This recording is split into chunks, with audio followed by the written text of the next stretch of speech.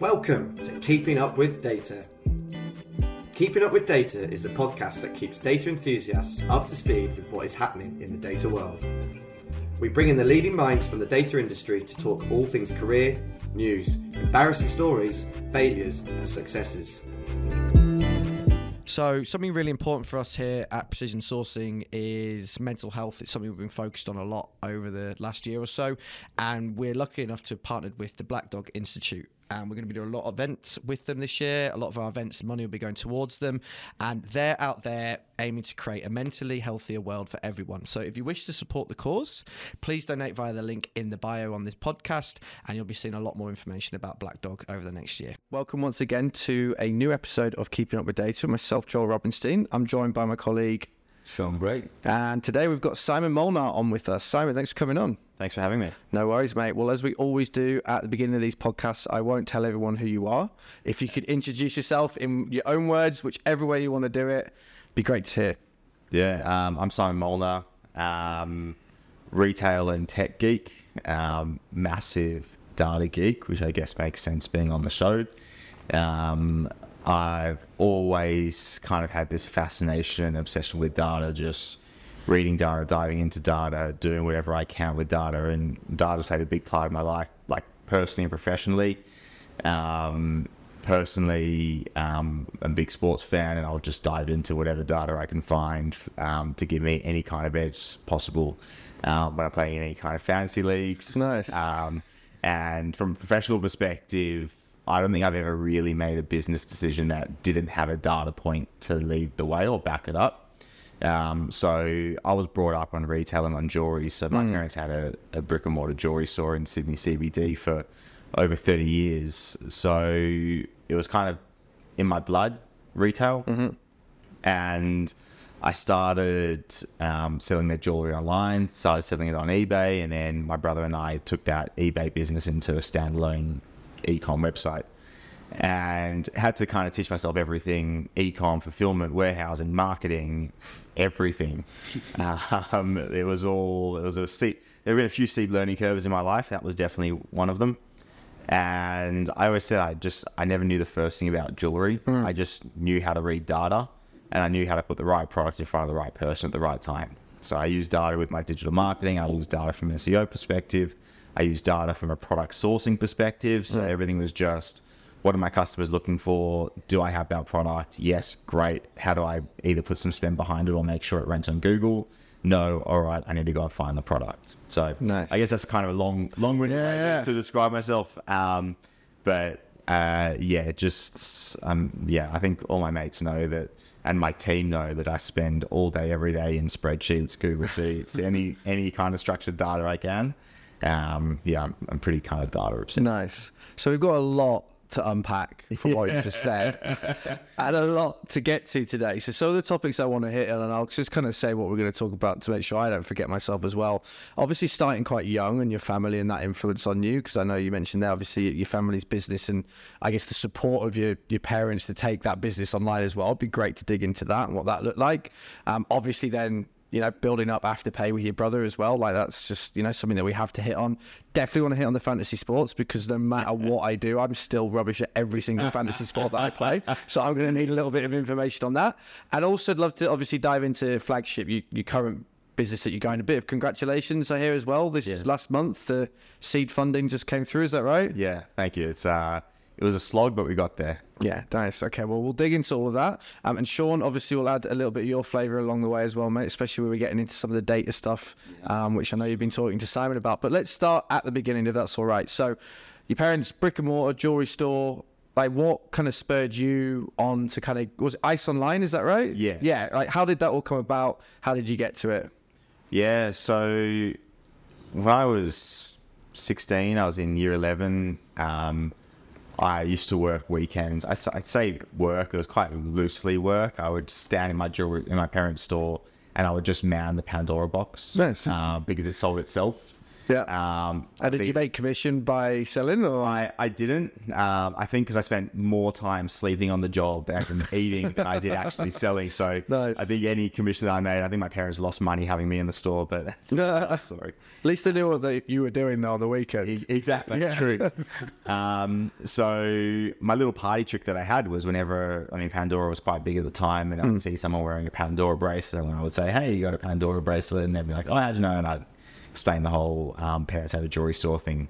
And one of the people that I did that with was my math teacher. And I was like, "Oh, you got a Pandora bracelet?" She's like, "Yeah, how do you know?" I explained it, and she said, "Can you get me a discount?" I was like, "Yeah, I'll give you 20% off." You give me an age and Yeah, why not?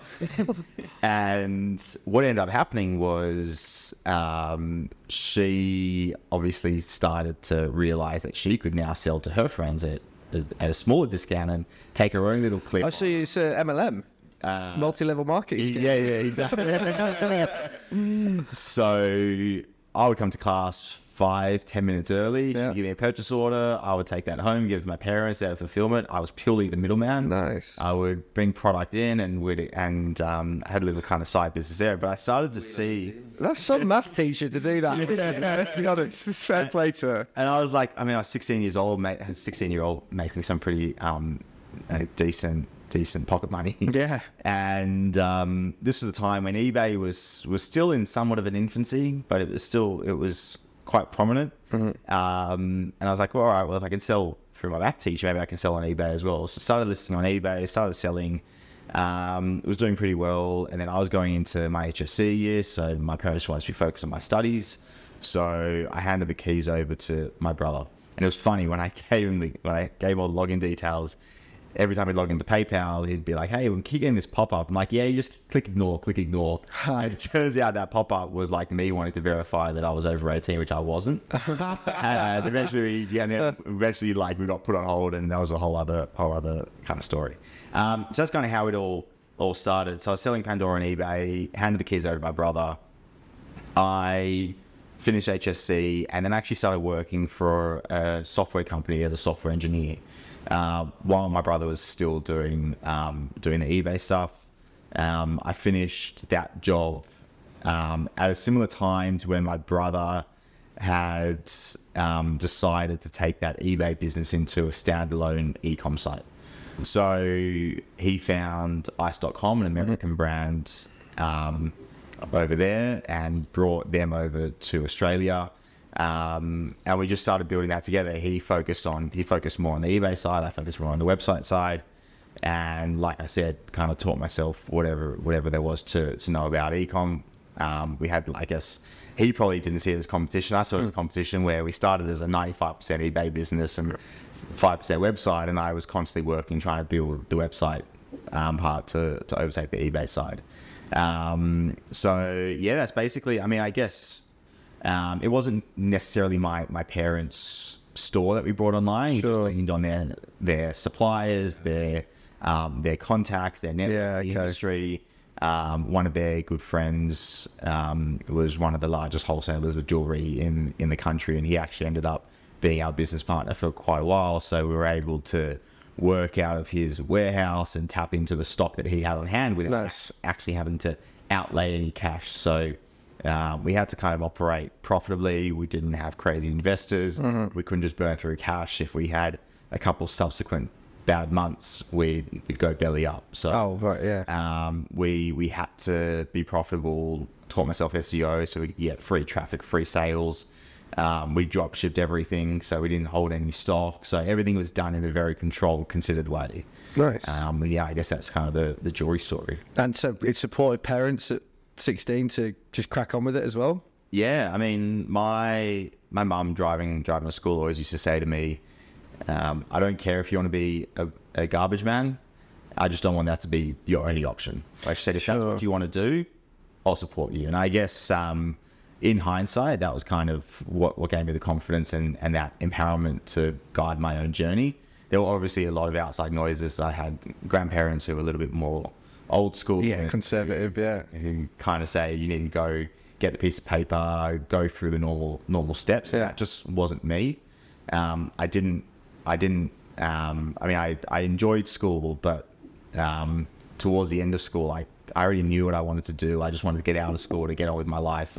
I didn't want to go to uni. I didn't want to go through a couple of years of my life getting this piece of paper. I just wanted to start getting my hands dirty and start doing things. And my parents were fully supportive Nice. in that journey, in that decision. Well, and then that flipped into what we all know as Afterpay now, right? You and your brother? Yeah. So a couple of years into the ICE journey, I think the first sale we made on ICE was October 2012. And then I think the first Afterpay transaction on our website was October 2014. So I think like nearly 2 years to the day. And that was just because people were just getting to the end of the sale and going, oh, not so sure? Yeah. So, I mean, it was all like my brother's brainchild, like Sure. hearing out for me. I guess with jewelry, it is a much more considered purchase, more expensive purchase. And yeah, there were a lot of discussions about how to make the jewelry more affordable. There are actually two products. I don't know if this is talked about at all even, but there are actually two products that Afterpay launched with. One was pay after delivery. Yeah. So you receive your order and you pay for it in full 30 days later. Yeah, I've never heard of that one myself. And the second product was pay in full. And it was actually the first product, which I'm pretty sure was the focus product when. Well, that would have made sense for jewelry, right? Because it's scary buying things online. Exactly. Yeah. So you kind of get to touch it, feel it, know it before you commit to the purchase. And I guess that's kind of where Afterpay came from. Yeah. Pay after. Nick put it on ice, test the waters, and everyone was using the pay in full. No one was using the pay after delivery. Yeah, okay. And Nick and Ant very quickly made the decision that sunset the pay after delivery and focus on the pay in full. And then they onboarded a couple other retailers, but what happened was all these customers were contacting us at ICE saying, where else can I use this product? Nice. So I think that was the realization for Nick. And I mean, also comparing basket size for our own customers of an Afterpay customer versus a PayPal or a credit card customer to see how much more. I mean, in some cases, some customers were spending triple what they normally would on an average basket. Wow. Just because they could afford to spread it out. Yeah. That was the moment when Nick realized that he wanted to just go focus on that exclusively. So he went to kind of go and build Afterpay. I was running ICE. And not long into that kind of journey, I'd probably say it was maybe a year or 18 months of kind of running ICE exclusively. I would go work from the Afterpay office a couple of days a week, help them out with a couple of data pieces, insights, and they'd have a couple of challenges with retailers saying that, I don't know, the AOV isn't where it should be, and I would kind of debunk everything that they were saying and just diving into the data. And I wasn't ready to make the leap at that point in time to Afterpay. I was with my brother at ICE, and I still wanted to kind of give that a crack. Yeah, and I wanted to still kind of do my own thing without jumping ship straight away. So I actually took a brief role while I was running ICE. So again, to give you context, I come from a tech background. I understand the way things work. Yeah. One of the greatest pieces of advice that someone gave me was that if you can create rules, you can automate. So what I looked to do was every little process that I had at ICE, I created rules and then automated it. And I automated myself out of a job, essentially. Nice. to the point where I had my mum doing customer service part-time and my warehouse manager shipping orders part-time. Oh, that was it. All we had. Yeah, okay. And so I still wasn't ready to make the Afterpay leap. Yeah. And an opportunity came up to work directly one-on-one with a digital marketer who launched Netflix into Australia. Nice. And I just learned everything there was to know about digital marketing. And this was at the time when Afterpay had its first 100,000 customers. I mean, now it's got millions. I don't know how many millions, but so it was early stages.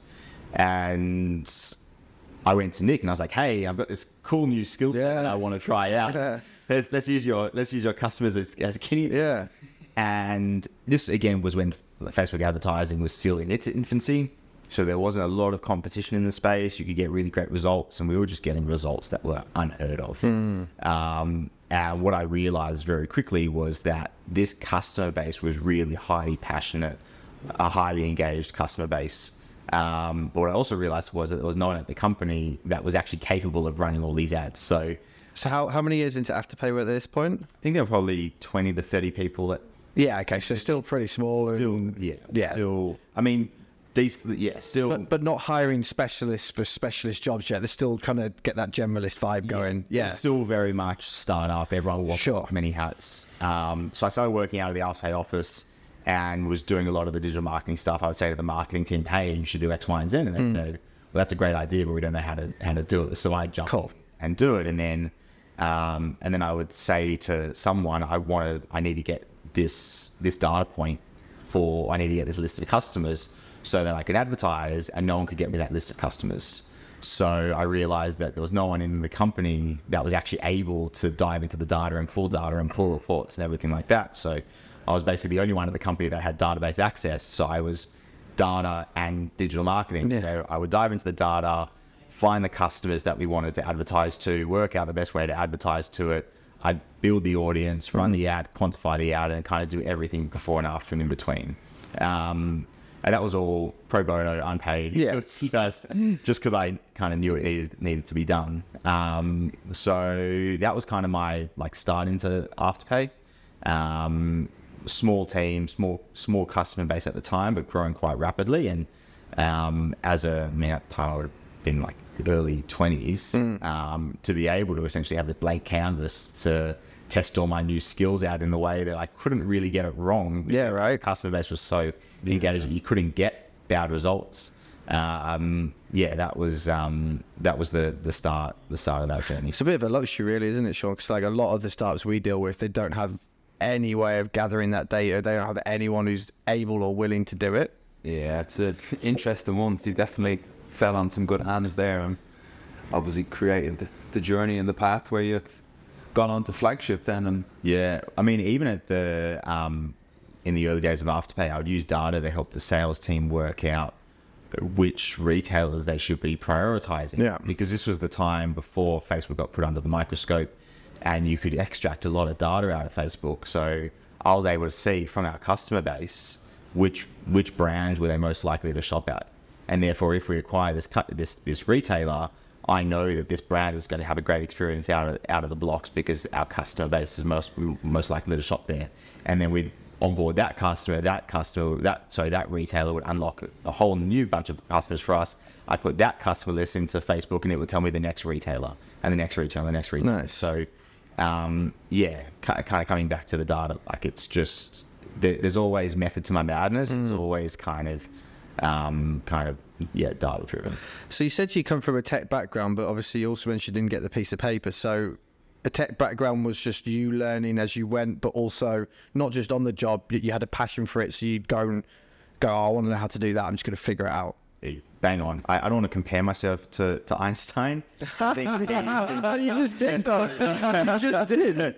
I think he, to kind of quote him, I'm just passionately curious. Sure. That's basically it. I know this is where I am, this is where I want to get to, how do I do it? And I'll kind of back solve and work out how to get there. There's lots of arguments for the best engineers, that are the best self-taught engineers, you learn it yourself, that are most passionate, that are the ones who just want to do it and make it themselves. And actually, I went for a job somewhere else as a software engineer, and they started asking me questions, and they were asking me more terminology and theory and the way to do things. I couldn't answer any of the questions. I don't know why you do it this way. Yeah. I just know that it works. So I guess had I gotten the qualifications, I would have known. But everything I found was just available on Google. This is the problem. I'll Google it. If I've had the problem, there's a good chance there are thousands of other people that have the same problem. And the great thing about the engineering community is that everyone helps everyone. Yeah, they share a lot, don't they? Exactly. What languages were you Yeah, well, I was started in .NET. That was the code base that the software was built on at the company I started. But I really developed a passion for SQL. Again, I guess, saying it out loud makes me realize how much of a data geek I actually am. But it's funny, at ICE, I actually, I missed all of the, I missed writing SQL queries. Right. So what I ended up doing was I built a local SQL database on my computer. I extracted all of our e-com sales. I extracted all of our email data, all of our Facebook data, all of our Google Analytics data, and piped it all into one central data warehouse. And what I was actually able to do on the back of that was I could say, what is the lifetime value of a customer who is coming to my website by searching for Michael Kors Rose Gold watch? So it wasn't just what is the return on investment that I'm getting directly from this keyword. It was actually what is the lifetime value, or what brands they're going to purchase next. So I could actually map a customer's entire journey because I managed to kind of stitch together a lot of these other peripheral data sources. And you were doing this before people even spoke about candidate journey and all the customer journey, all that. Exactly. Yeah, this was just because I wanted to know. I wanted to know more about my customers. I wanted to know how to maximize revenue. I wanted to know what products I should be getting. And then I realized that there might actually be a product here, but that's where my skill set falls short. Yeah, fair enough.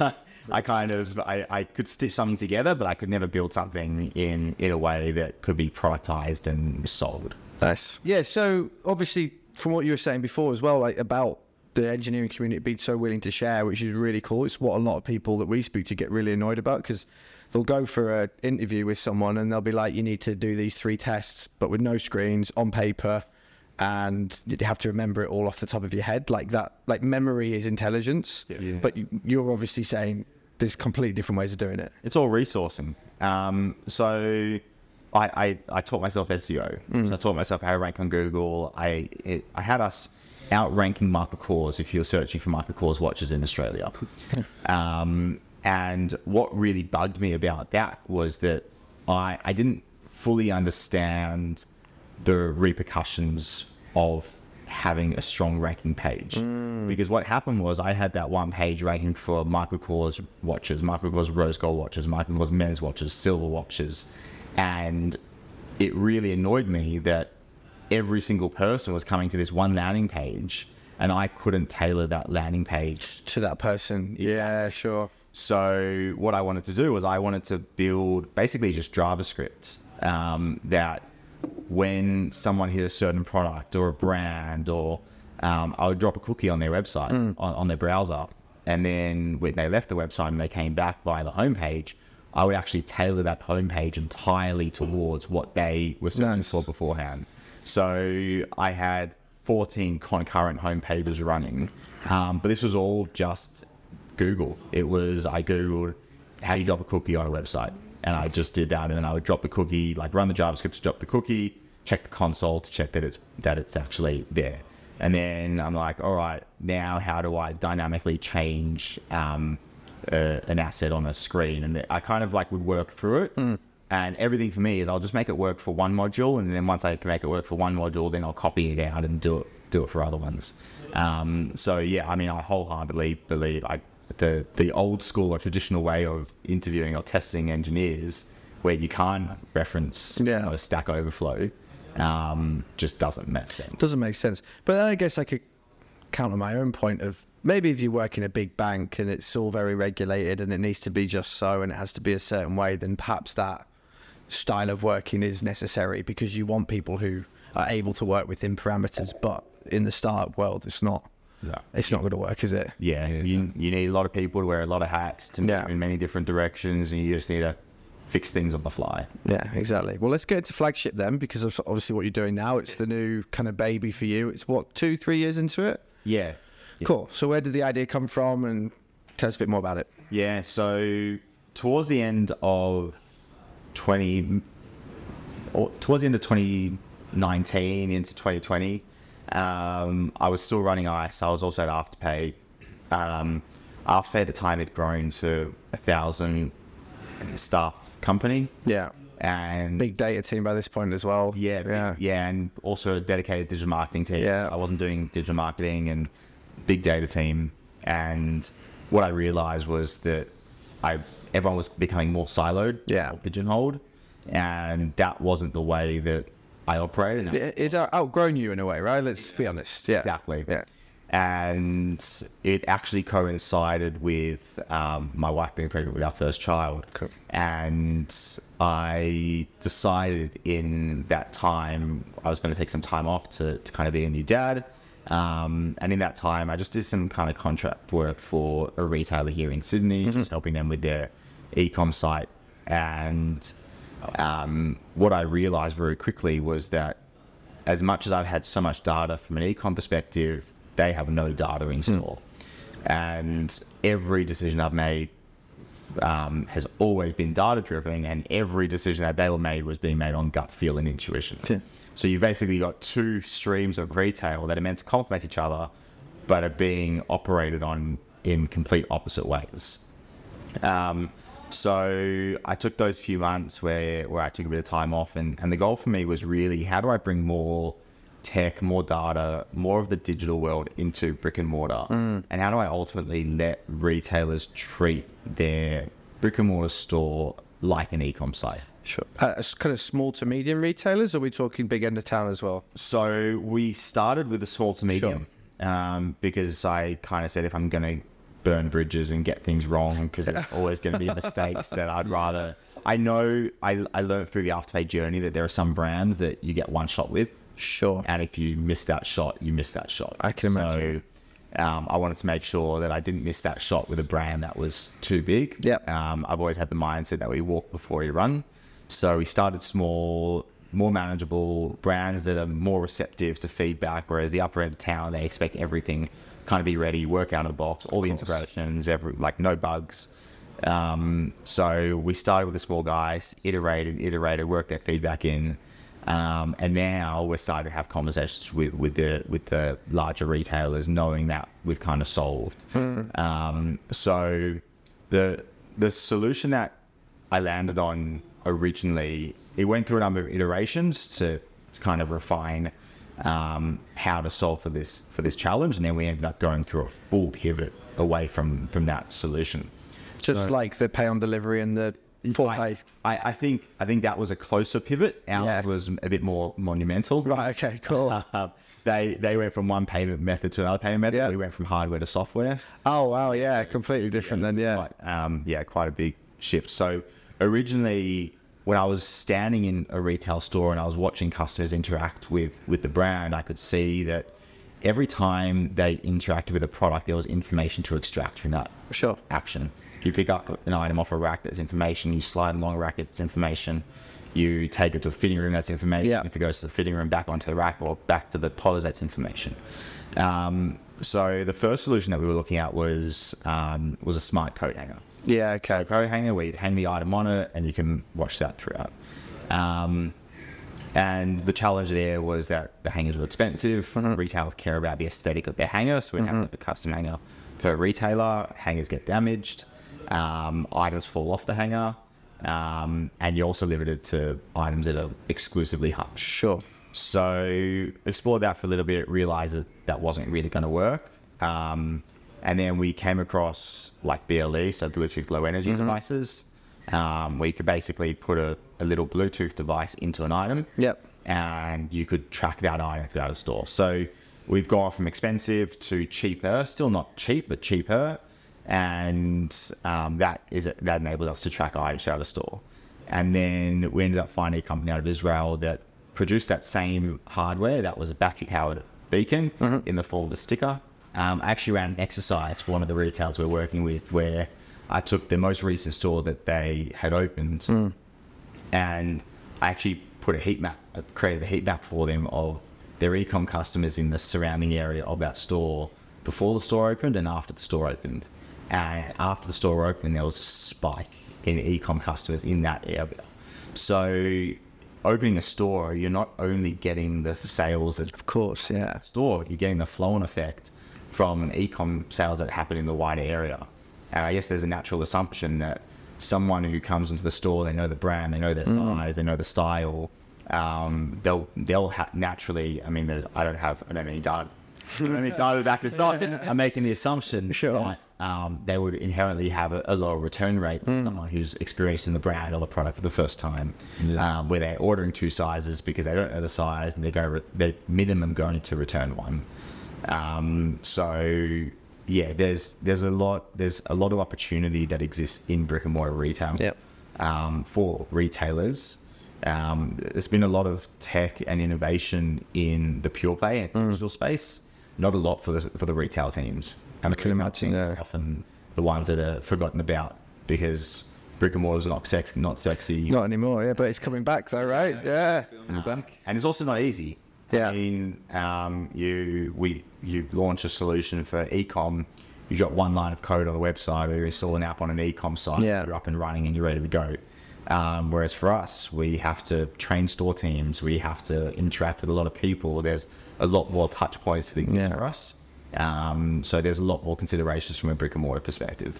Does Flagship have like a specific clientele, or I suppose target market of, we just want to do retailers, we just want to do coffee shops? Is there any limit to it, or is it like we can use it anywhere, any place? Yeah, through the Afterpay journey, I saw how dominant the fashion industry is. And I saw through Afterpay, you win fashion and beauty, and you're in retail. Yeah.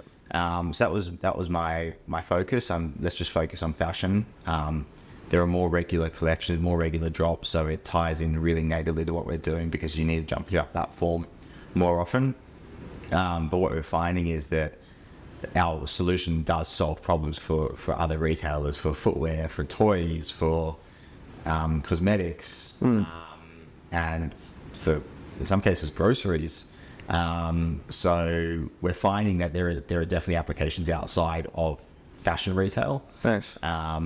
But we've got a limited team, so everything's about prioritization. Of course. Making sure we don't bite off more than we can chew. Like you said, walk before you can run and all the rest of it, right? Yeah. You mentioned the US as well, Simon, last time I was speaking. You plans to tip over there soon. What's the latest on that? I mean, that's the big market, right? You test here and then... Exactly. I had this crazy thought a while ago to basically tackle the US market at the same time as Australia. Yeah, okay. The thing about the Australian market is that we're a big enough market to work out and identify if something has merit and opportunity, but we're small enough to fly under the radar. So you can build something here, test it, make sure it works, and then once it does work, then you can kind of go on to the big market. What I found though was that the challenges that exist here for Australian retailers equally exist in the US for retailers over there. So rather than sitting on my hands and trying to make it work here, I've decided to fast track the move over there. Maybe naively, prematurely, but I'm going to go over and have a crack. So that's the plan at the moment. You might as well go big if you're going to do it, right? 100%. And what are you doing? So, I mean, I know this is kind of a slight pivot, but it's something that's been coming up a lot recently. You're building a team here, obviously, startup style culture. And you're talking about the pull back to brick and mortar and people back. Are you pulling people into an office as well? Are you building a team that's quite core like that? Yeah, unintentionally, yes. I basically haven't had a boss for the best part of forever, really. Yeah. So, and I know that I've never really dropped the ball, and I've always kind of stayed on top of everything. So I've kind of really wanted to give my team that same kind of luxury where they can be in control of their own destiny and world, and yeah. So we don't have a set number of days in the office. We're flexible, but everyone genuinely enjoys each other's company.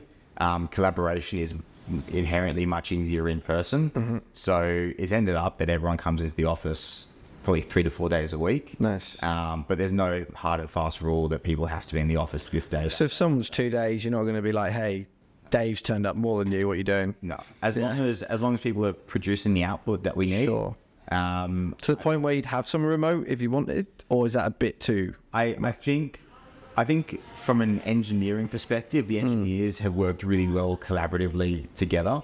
I think we also get this R&D tax offset. So remote probably wouldn't be out of Australia. It might be remote somewhere with Australia. We're definitely not closed off to it. But the engineers have definitely worked a lot better in person together. That makes sense. Actually find an Einstein in Germany. You might. Well, he's already got Einstein. The man, the myth, the legend. Yeah, exactly. How are you comparing that to other people you're hearing about, Sean? I'm not really on the front line anymore hearing about stuff like that, but is that quite unique, that kind of laissez-faire, do what you want, trust kind of way of working? Yeah, no. I'm a firm believer that being in the office, as I said, inherently more collaboration. Yeah. Especially for us as recruiters, different world obviously to flagship, but when I'm sitting at home, I'm like, what am I doing? It reminds me of COVID. Yeah. Want to get out, want to socialise with people. The little things that you used to see online, grab a coffee with your mate, 5 minutes. Those type of things do mean a lot. Yeah. But we are seeing, I suppose, the last 6 months in particular, companies mandating 3-4 days in the office. Yeah. There is still that bit of flex around if you need to do dentist appointment or doctor's appointment. Obviously, that's people's life. You got to let them do it. But yeah, there's a lot more of a force to get people back into the office. I think some people have been let go from not wanting to do 3-4 days in offices. So it's definitely a big more uptick on it. But I'm a firm believer that you're gonna, especially for a startup, right? You're gonna get the best out. Yeah, my old business partner always used to use the frog in a fry pan analogy, where if you have if you're trying to put frogs into a fry pan and it's searing hot, if you put them in, they're going to jump straight out. Whereas if you put them in a cooler fry pan, you slowly turn up the heat, then they're not going to realize that they're kind of being until it's too late. And I've kind of had that mentality for a lot of things that I do, that I don't want to force anything on anyone. Sure. When people come to their own realization, it often sticks a lot more than For sure. forced on them. So that kind of company mandate of 3 or 4 days a week, I understand it, but I feel like there's a risk that it could do more harm than good, especially if you've got an amazing talent. Let's say, for argument's sake, hypothetically, you've got, let's say, an engineer who can produce a week's worth of output in a single day. Yeah. But the way that they work is 1 day in the office, 4 days from home. You're not going to turn that person away, are you? Exactly. So Yeah. I'm always like, for me, my responsibility is to understand every single person in my team and understand what makes them tick, what environment they need to get the most out of them, who works better earlier in the day, who works better later at night, who works better with more framework, who works better with less framework, and really try to, I guess, give everyone their own really unique work-life balance. And leading people in a way that they understand that they're getting what they need. So let's call the engineer Sophie, who's working from home, and that's what she needs. And then say you've got Bob, who's in the office, going, how come Sophie is working from home so much and I'm in? And you're like, well, you want the team lunch. That's your motivator, and that gets you going. So we're going on that, but Sophie needs the time at home. So it's managing the relationships between those people as well, to understand that actually you're all kind of getting what you want by being treated differently, right? 100%. And what I found through COVID was these video platforms don't allow for a natural conversation, because when one person speaks, it mutes the other person. There's that delay, so there's kind of that awkward back and forth until someone works out who's actually speaking. Well, the advice I gave someone today was, if you're having a hard time with the bad news you got to deliver, just minimize the screen so you're not looking at them, deliver the news and bring it back up again, right? Yeah. So... and you lose it. I feel like video calls these days are more transactional. Yeah. You jump on a call for a purpose, you have a purpose, then you finish the call. Whereas you go for an in-person, we have an in-person meeting, I meet you guys, we have a brief before coming in, how's the day, do you want a beer, do you want a drink? And then you sit down, and then there's that informal conversation in between, or waiting for things to get set up, how's the weekend, how are the kids, do you get up to much, which you lose in a video call. For sure. And I feel like a video call works if you've got the rapport, you've got the relationship, and what you're aiming for is purely transactional. Of course. But if you're trying to build a new relationship, if you're if you're a new starter, trying to bring someone to the team and it's exclusively remote, it is challenging. Yeah. So, like for me, I want to create an environment that people actually want to be in the office. Yeah. Where they enjoy being in the office more than they enjoy being at home, so that they want to come in. Yeah, for sure. what am I missing out in the office? Yeah, exactly. And what boundaries is there in the office? Yeah. I'm also, I'm quite a big believer that there's not much productive that happens after lunch on a Friday. No. Like, you get to lunch on a Friday, most people are counting down, like looking at the clock, waiting for the weekend. And I say to my team, if you're in that situation where you don't have anything that you need, you have a deadline by Friday night, and you're just counting down the clock, go home. Just go home, yeah. Early. Yeah. I'd rather you go home and come back fresh on Monday rather than slog through the rest of the day, Yeah. have a bit of a weekend, and come back still at 50% on Monday. Now, I have two, actually just this weekend I was out with some friends, and 2 stories just based on that. One guy runs a panel beating shop, which is not a place you'd think for innovative working ways, right? And if you're not beating panels, you're not making money. He's just let his guys finish at 1 o'clock on a Friday, because they get in now 6 a.m. Friday. They go real hard all Thursday, all Friday. They've done exactly the same amount of productivity, and they all get to go home at 1. By Monday, they're ready to go. Exactly. On the flip side, I had a friend who reduced their hours for reduced pay and got really annoyed because the amount of emails and work that was coming through to them on a Friday when they were off getting paid less was like 2% of the week's work. Yeah. So they just went, screw it, I'm going back full pay and just doing what everyone else is doing, you know? So yeah, it's definitely, I like what you're saying about just creating that environment where just do what you think is right for you and just make sure you're delivering, and we're all going to be fine. Exactly. It's definitely evolved over the last couple of years as well. Like 5 years ago, that would be unheard of. I can remember an old manager of mine, I won't say any names, but he used to walk out the office on a Friday at 10 to 5. He's supposed to be finished at 5. Clocking off early, is it? Yeah. It's like all that it's just stuff. so changed now. It's like once people are doing the work, they're there. You just annoy people by doing that. 100%. Yeah. 100%. But I guess, look, obviously we're a 30-person company. You're a small business. It's easy to do it in a... Right, we can sit here and tell everyone how to do it, but then if you're like a 200,000-person company, 100%. it's a different story. 100%. Right, well, we better start wrapping up because we could literally be here for 2 hours, but we better actually wrap this up. It's been super interesting, and your story is very different to what we normally hear about, you know, on this podcast, which is fantastic. So this podcast also, for your benefit, is a really good thing to share with people who are thinking about working for you, because it tells them who you are as well. But just for that benefit, I guess, just to our network, why would people want to work for you? Why would people want to work for your company? What's exciting? Like, what's your kind of pitch, you know? I would say the biggest thing there is, I don't say anyone works for me, everyone works with me. That's, I guess, the biggest fundamental difference between like our company and other companies, that I see that I have a different role to other people in the team. I bring a different skill set, I've got different responsibilities, but my responsibilities are no more or less important than anyone else's in the team. So I'm very big on everyone having their domain authority, everyone being able to kind of make their own calls. I don't micromanage. I say to the engineering team, this is your domain. I trust that you've got under control. My product team, I trust that you've got under control. And I'm a big advocate of I don't know what I don't know. And I'm not going to try and pretend that I'm an expert at something that I'm not. And the thing for me is, it's my responsibility to create a working environment that works for everyone in the team. And I guess it's similar to an e-com perspective, where different people want different experiences. That's where personalization comes into it. And two realities can simultaneously be true. I've got someone in my team who prefers to come in at 7 a.m. and come in when no one's in the office. Then he might leave a little bit earlier than everyone else because he's front-loaded the work. No. I've got someone else who prefer to sleep in, come a bit later and work a bit later and work when he gets home.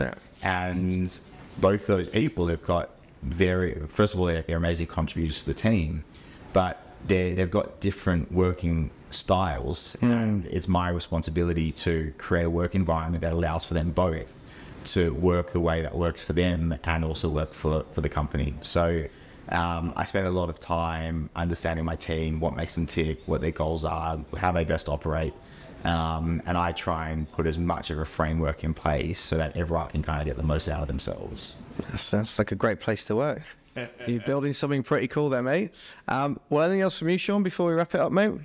Anything else for me? I think there's always the data joke, is there?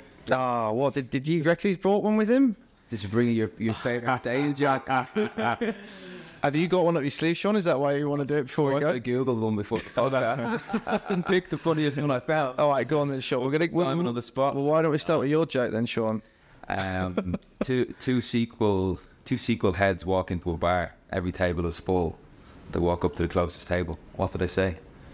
What? Hey, can I join you? You know when you laugh like that, right? I'm literally dying inside. You're like, yeah, that is good. That's a great one. Non-original. Not original, no, obviously. Did you bring one with you? It's not a dated joke. But for a long time, like my brother actually got me a T-shirt, and I wear it to the office periodically. And the T-shirt just said, "Data models over dating models." And so it's not a data joke, but it's I got the T-shirt somewhere in the photo somewhere. But Nice. It's very I'm big into my data models. Nice. Dating. Well, on that bombshell, mate, anything else for me before we let you finish up? No, this has been great. I think there's a lot of opportunity in the world, not just in what we're doing, to tap more into data. And you're seeing it more and more in a lot of industries that you might not have thought data existed in. I know we're kind of out of time, but coming back to like a lot more data in sport. Yeah. Data. On that, which fantasy sports are you really into? Fantasy EPL and fantasy NRL. Yeah, okay. I quit EPL. Sorry? I quit EPL. Right. It's about 15 years of realising I'm distinctly mediocre. Every single year, I'm mid-table. I'm fed up. I'm not doing it anymore. I'm 10 years ago. No. So I had that same experience with my NRL fantasy, and I went on Upwork, got someone overseas to scrape like the last 10 years worth of NRL data for me. And every week I'd put I'd pump it into a SQL database and had all these queries running. And I would pick two teams, and it would tell me in that match who was most likely to score based on historical. Nice. And I use that from a fantasy perspective. And then every week I would pick these players. Every week these guys We'll smash it, yeah. And then I was like, I wonder if I can use this for betting purposes. But then I jump on Sportsbet and see that their odds were really short. So Yeah, because they know exactly. Yeah, 100%. Did you win your fantasy leagues based on that data? it took me a while to really refine the approach and the data. And there were some data points that I used that didn't end up working. So it's all iterative. Which model works the best? Yeah. Now I think in the last 4 years I've made 3 grand finals and 2 premierships. Ooh. It's starting to work. More than starting to work. It's pretty good. Well, how many leagues you're in though? That's the other data point. One. Oh wow. Okay. Yeah. Fair enough. Yeah. So we're getting there. I only play NFL now, fantasy, because I just love it and it's fun and it helps me watch the games. But yeah, I'm done with fantasy football. My sister-in-law actually, I finally got out, and then my sister-in-law went home over summer, and she went, I've just been dragged into this fantasy football thing. I don't even know what I'm doing. I'm managing her team now. Oh my God. And I'm like, I'm trying to get away from this thing. So anyway. All right, well, on that, mate, it's been an absolute pleasure. Thank you for coming on, and good luck with all your endeavours. Awesome. Thanks very much. Smashing.